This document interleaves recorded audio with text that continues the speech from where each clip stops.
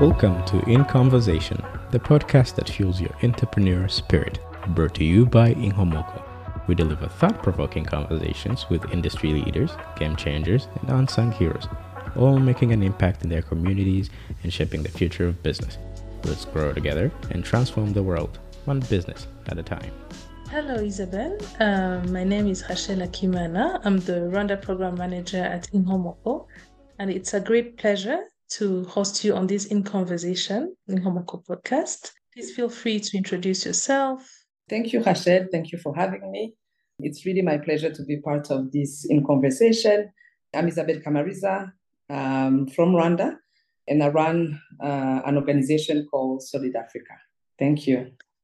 As we kick off this conversation, we would love to learn about what inspired you or what inspired your journey to begin Solid Africa. I think all started when I was studying abroad. So I did my high school here in Rwanda, and then for university, I went to Belgium, and I was going there to study law, but I didn't really like law. Then on my third year, I had kind of an existential crisis of wondering where my life would be, if it was all about having a job, getting a family, or if there was something else.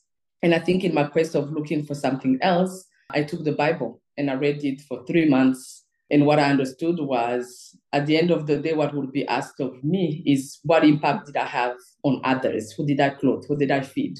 And I think that opened up my eyes on really the issues that I was seeing in my community where I was living. And one of the issues was homelessness. I started feeding somebody. So I think what really gets me to where I am today is me understanding that, first of all, you don't need money or a lot of things to be able to help somebody. And then the movement grew from people to people. We end up feeding hundreds of homeless people. And then I came back here in Rwanda. And when I came back, I met an amazing woman. Her name is Mama Zuzu. And Mama Zuzu, we were in a prayer group. And I remember every time I would pray for the sick, she used to have I did a smile. And I used to tell her, but Mama Zuzu, what do you always laugh when I'm praying? And you don't laugh when somebody else is praying. And she told me, because I think it's so easy to pray for somebody. It's easy to talk, but the real difference is really to act. And she told me, you're on holiday. Instead of praying for patient, why don't you go and visit one and then come back and praying for that one person, that specific person? And that's what brought me to public hospital. I went to Africa, the biggest one here in Kigali, and my life changed. I think that's what brought me to do what I do. From that first visit to a patient, I realized how food was a big issue in hospitals. Mostly is that because public hospitals rely on family and friends, but when you are already in a hospital where you are too far away from your home, it's become a big challenge. But already if you are struggling at home to have nutrition and have appropriate food, then when you're in the hospital, it's even worse. So our idea was, how can we take care of those ones, identifying them, and then give them that food security, that nutrition security, that we will be there every day. And we started by feeding, I think it was 5 people, but with only 1 meal a day. And now we are feeding 1,400 people with 3 meals a day that are medically tailored meals. Thank you, Isabelle. This is really inspiring. When I was doing a bit of research on Solid Africa, I saw that your tagline says food is medicine. Why that tagline? For us doing the work, so there's two different things. There's the food security and there's the nutrition security. You might be food secure. You have food at your plate. You can eat whatever and whenever you want. But it doesn't mean that you have the appropriate nutrition. And the hashtag of saying food is medicine is actually a whole movement in the world of saying people need to eat food that heals. It's not about eating whatever food you find. And the food is medicine has 2 components. There's food is medicine when you are not sick, which goes to the prevention of you eating healthy. But there's also food is medicine now as something that is a supplement to the medication that you receive when you are sick, that goes with the medically tailored meals. For example, in Solid Africa, we have 8 different diets. Those one goes to the medically tailored meals, going from no salt, no oil. We have some that are liquid for people that are tube fed. And then my favorite one is the breastfeeding mother. We recognize that it's difficult for a new mother to have enough milk if they're only eating 3 times a day. So we make sure that they have access to food 5 times a day, putting hot beverages in between meals. So food is medicine is actually to say, and Rwanda is right in the middle of how can we change the way we are eating? If you've seen the rate of malnutrition that we have in the country, if you are seeing the non-diversification, and I think for us, we can even link it to the fact that as Rwandan, we don't really have a big food culture, because for us, it's more about eating because you need to eat, but not into the enjoying the food. So that's what we are pushing, and that's why for us, food is medicine is really important. But I think food goes beyond the food is medicine. Food has so many components that sometimes we don't give it to food, but really that's how we are positioning ourselves as really true believer, but also true practitioner of the food is medicine kind of approach. You've mentioned in the past plans to fulfill thousands of meals orders daily, and to date you have expanded to growing your own food on site. So what has the impact of owning more parts of your value chain had on your growth? And what are some of the limitations you've faced or are facing as you grow? I think for us, growing the food was the next obvious steps. Today, we are producing more than 9,000 meals a day. It's really difficult when you're producing that quantity of meals when you depend now on the fluctuation of the market. It's really difficult to actually do a plan to budgetize. So what happens is that when the changes of the prices are happening, it means that either you have to have more money, or either you are working with the same budget, but then that means that you have to actually decrease the quality of your meals, which we didn't want to go through it.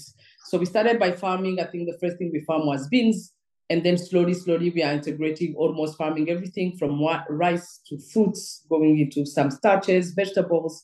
And what we have seen, for example, when there were fluctuation of some of the prices, and especially also in COVID, is that as our price per meal didn't change, but also going forward in our growth as we are serving more and more patients and are planning to actually run more and more kitchens, is we are mapping cooperatives and to be able to work with them. And for them, it's also a fact of knowing that they know exactly they will have a market. So for us, farming was the only way to go to actually have a product that is of quality and that is affordable. Because at the end of the day, our mission as Solid Africa is that our meals has to be affordable, accessible, and affordable to anybody, regardless of your socio-economical category. As we are growing, we will not be capable of actually farming that amount of food. So the only way is to do partnership with cooperatives on top of what we farm, and then we'll continue. This is very impressive. So currently you provide 5 programs at Solid Africa. The first one, I think, being Yemura, Food for All, Tiza, Medical Expenses, Gombora Program, Sukura for Hygiene, Menya for Advocacy and Awareness. Was this a natural evolution, and what has guided your growth strategy to date? So those programs, those were, I think, not a natural evolution, because those were the programs we started with. So when we started in 2010, actually, we spent the whole year going to the hospital on a daily basis and talking to patients before actually we had a mission statement and things like that. What would be the program of our organization, to understand what were the pain points of the patient. And for us, the patient, we have to actually do it in a holistic way, meaning that if I have given you food, but then you have a prescription because your medicine is not on the list of the public insurance, then at the end of the day, what I want to do with my food and what we do to the medically tailored meals is to be able to speed up your recovery. So that's why we took the issue of the patient in a holistic way. As we are going and as we have grown, what we have found is that food remains the biggest challenges that we have found in public hospital, and food is taking, up until now, more than 93% of our budget. And that's why we communicate mostly about food. What is good is, like, for example, for the program Kiza, when we started in 2010 in Kiza, we used to buy a lot of medicine that are not on the list of the insurance. Back in 2010, all the private insurances had to pay 1% of their revenue to the public insurance basket. Now, that law have changed from 1% to 5%, which means there were more funds going into public funding. Once that happened, what we have seen is that the medicine that we were covering, because they were not covered by the public insurance, now are covered by the public insurance. I'm talking about like medicine that goes into the chemotherapy. I'm talking about heart failure kind of medicine. All of that back then they were not covered, and now they are covered, which means that our KISA program is actually dying, and we are happy about that. Is actually dying, and we are only taking care of really ad hoc special cases where we can't find the medicine or if there's a special test that they need to do. And then when it comes to other programs like Sukura Hygiene, one of the biggest programs we were doing was to provide clean drinking water. And we had put 3 water tanks. But what we are seeing now is that new hospitals that are constructed in Rwanda, they put clean drinking water. And also for that program is that wherever we're going to build a kitchen in a public hospital, clean drinking water will come with that because all our kitchens have clean drinking water. And when it comes to advocacy, I think that is just paramount to the work that we are doing. That's what we are doing now with the food, is that we are always advocating for the well-being of the patient when they are sick, and looking at the interest also, for us, at the interest also of the money that is being pushed into the healthcare system. How can that money be the most efficient way? And we think filling a gap as the food actually strengthens the healthcare system. So what impact do you see the growth having for the organization and the patients you serve in terms of these programs? And do you also have plans to extend your operations to other countries, maybe in East Africa or beyond? So for the growth, it's for us for food to be part of the medical stay, ideally, but just food to be part of the routine of the patient. And for that, it's not just the recovery rate that we are targeting, but studies have been made, not in Rwanda, but in other countries, that also medically tailored meals does actually also reduce the readmission rate, especially for people who have chronic diseases and will be back and forth in the hospital on that. But I think having just kitchen and availability then go also into the emotional well-being of the patient, because there's also another study, but even if there were no study, that links actually food and security and not knowing where your meal would come from with rate of depression and anxiety. And when we are talking to your question about any plans of extending to East Africa, I think we share this issue with many neighboring countries, some not, but for us, the focus is first Rwanda, is how can we make sure that this issue is solved in Rwanda before jumping to another country. But at the same time, also it depends on the partnership and who will be driving that expansion. Because we do think that our model of farm to fork approach is actually proof that we can have good food at an affordable price. We can have a diversification. You can have different menus that won't cost you more. So that's why we think our model can work anywhere. Even in countries like Kenya, we're already in public hospital, they're feeding people, but the food that they're giving is not in the sense of medically tailored meals, is not in the sense of food is medicine. It's just to say that you have eaten, but it's not actually food that will heal you or help you to heal better.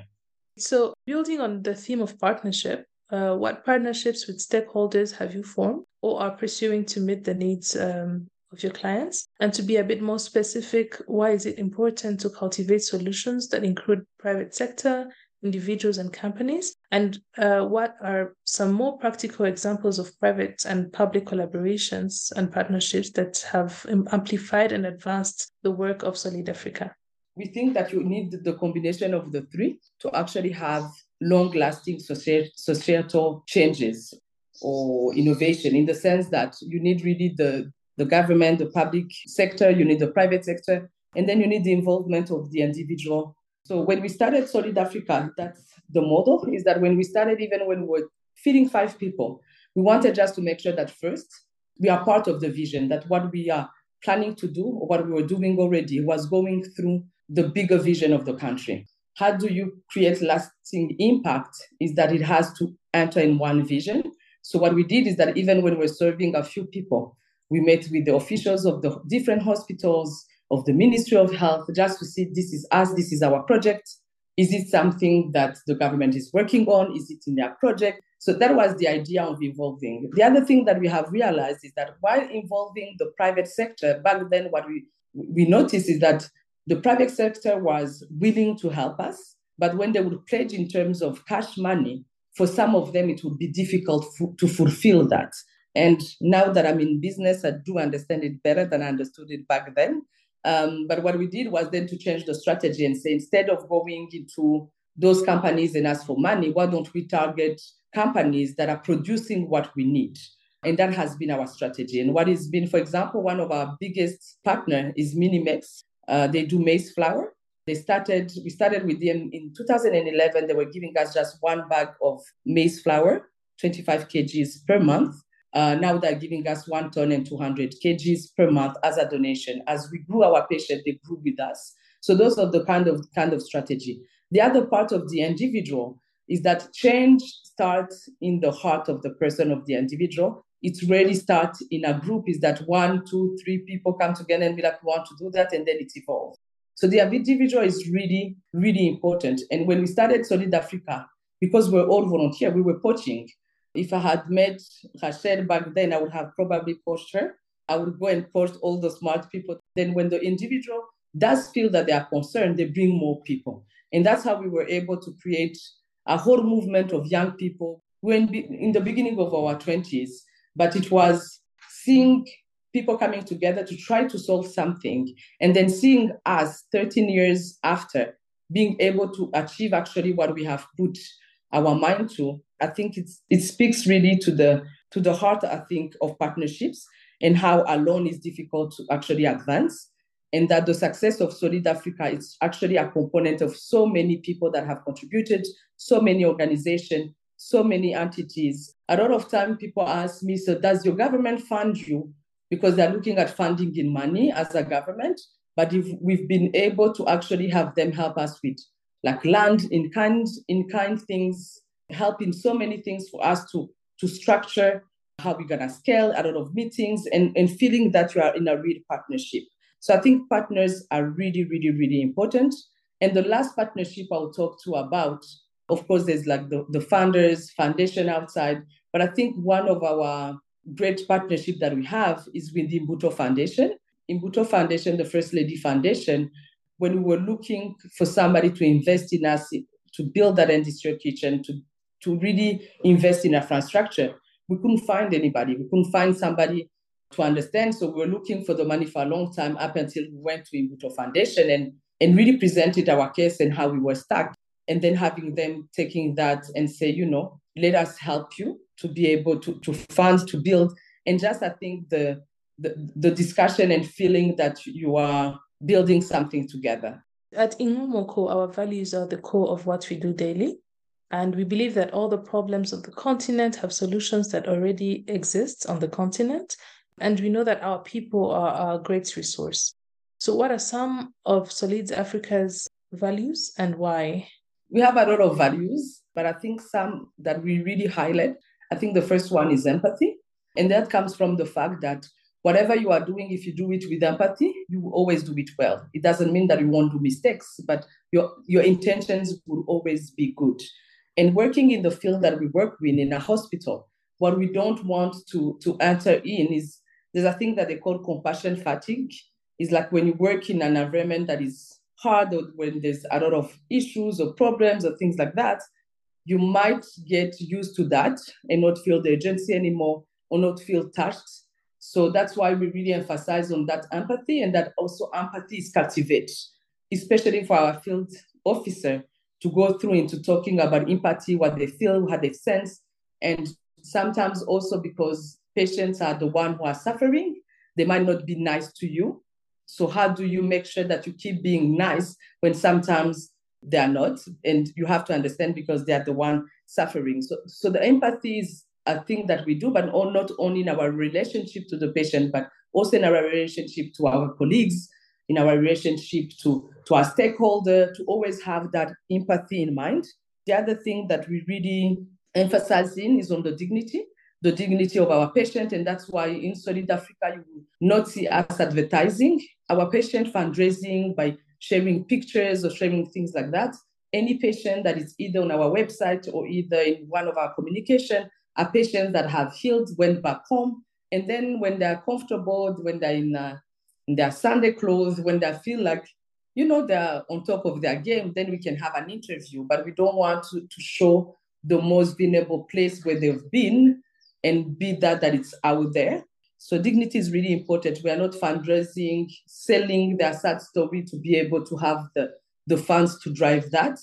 As we are doing is really working with the patient and working with any stakeholders to make sure that they have appropriate nutrition.